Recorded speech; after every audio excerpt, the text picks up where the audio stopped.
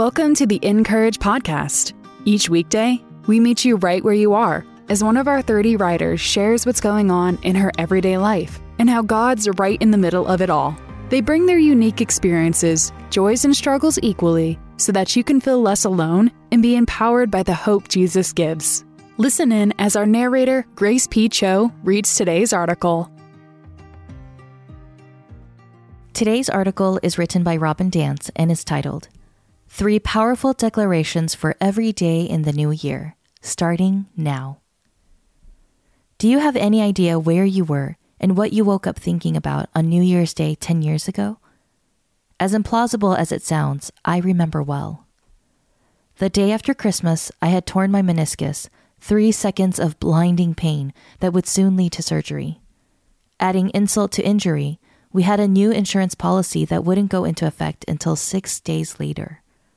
My husband had resigned from his job that had given us a magical year in Germany, and 3 weeks without coverage hadn't seemed like much of a risk at the time, up until that fateful moment. I hadn't had a sick visit in years. Our downstairs guest bedroom was a godsend. Any movement at all was painful to my knee, so even the idea of climbing stairs to get to our bedroom almost made me cry.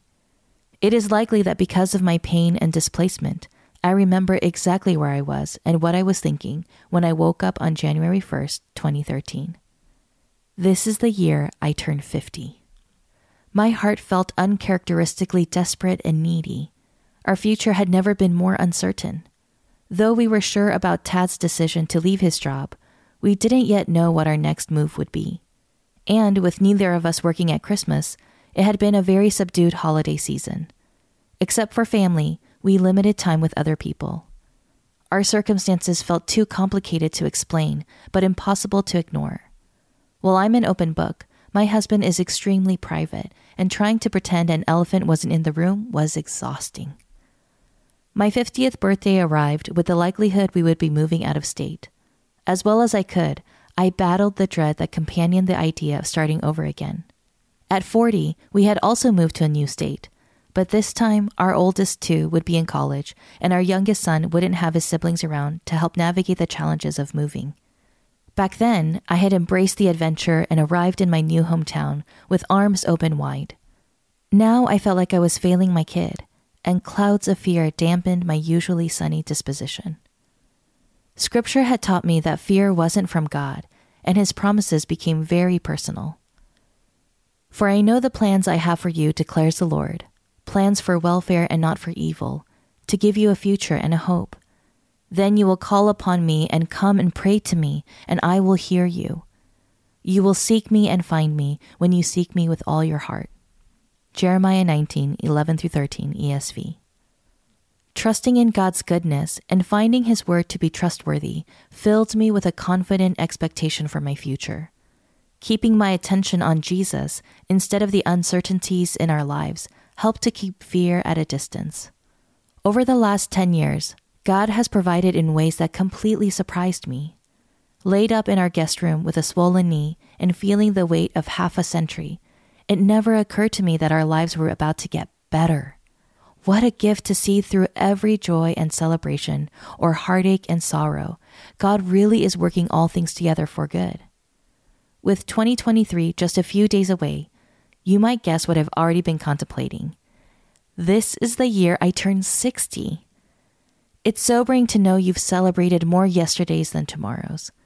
The wonderful thing about getting older, though, is all you've learned along the way. Job 12:12 teaches that wisdom is with the aged, and with long life comes understanding. You don't get to 60 without gaining priceless experience. Though I'm not nursing a torn meniscus and facing a life-altering move, I'm every bit as needy as I was 10 years ago. But that doesn't bother me like it used to. I've learned that my neediness is what God uses to draw me closer. As the new year approaches, and to fight any fears associated with my milestone birthday, I'm declaring 3 things I know to be true. 1. Every day is an opportunity. 1 day equals 24 hours. That's 1,440 minutes, 86,400 moments. Our world is dark and broken. People are fighting battles, but we can make a difference. We get to make a difference by the choices we make and how we treat others. Maybe today you can share the gospel or meet a simple need. Every day brings opportunity to offer love and kindness in word or deed. I don't want to miss the chance to reflect God in ordinary, everyday circumstances. 2. Age doesn't define you, it refines you. Our experiences, good, bad, joyful, or tragic, shape us into the person we're called to be. There's no waste in the economy of God, and there's no fast track for what we learn over time and through experience. The heartaches and hardships of our lives are holy opportunities for God to reveal himself in ways we'd never otherwise see. That's beautiful and hopeful. I want to embrace my age as the gift it is, not begrudge or apologize for it. 3. The gospel changes everything. What is the misbelief, disbelief, or unbelief that blinds me? I want to see all of life through the lens of Jesus' life, death, and resurrection, because it impacts how I view the world around me and how I respond. Knowing my sins are forgiven and I am made righteous in Christ gives me hope for today. Getting to know Jesus through his words, actions, and testimonies of his friends makes me want to follow him. And that he defeated death and is saving a place for me in eternity gives me peace amidst life's chaos. Fear and uncertainty can demand our attention, but I found it helps to speak truth into my own heart and mind. These declarations are a start as I face a big year. What are you declaring for 2023 that might offer encouragement to others? To read more from our writers, visit encourage.me. Make sure to subscribe to the podcast so you don't miss a single episode. And find us everywhere on social at Encourage.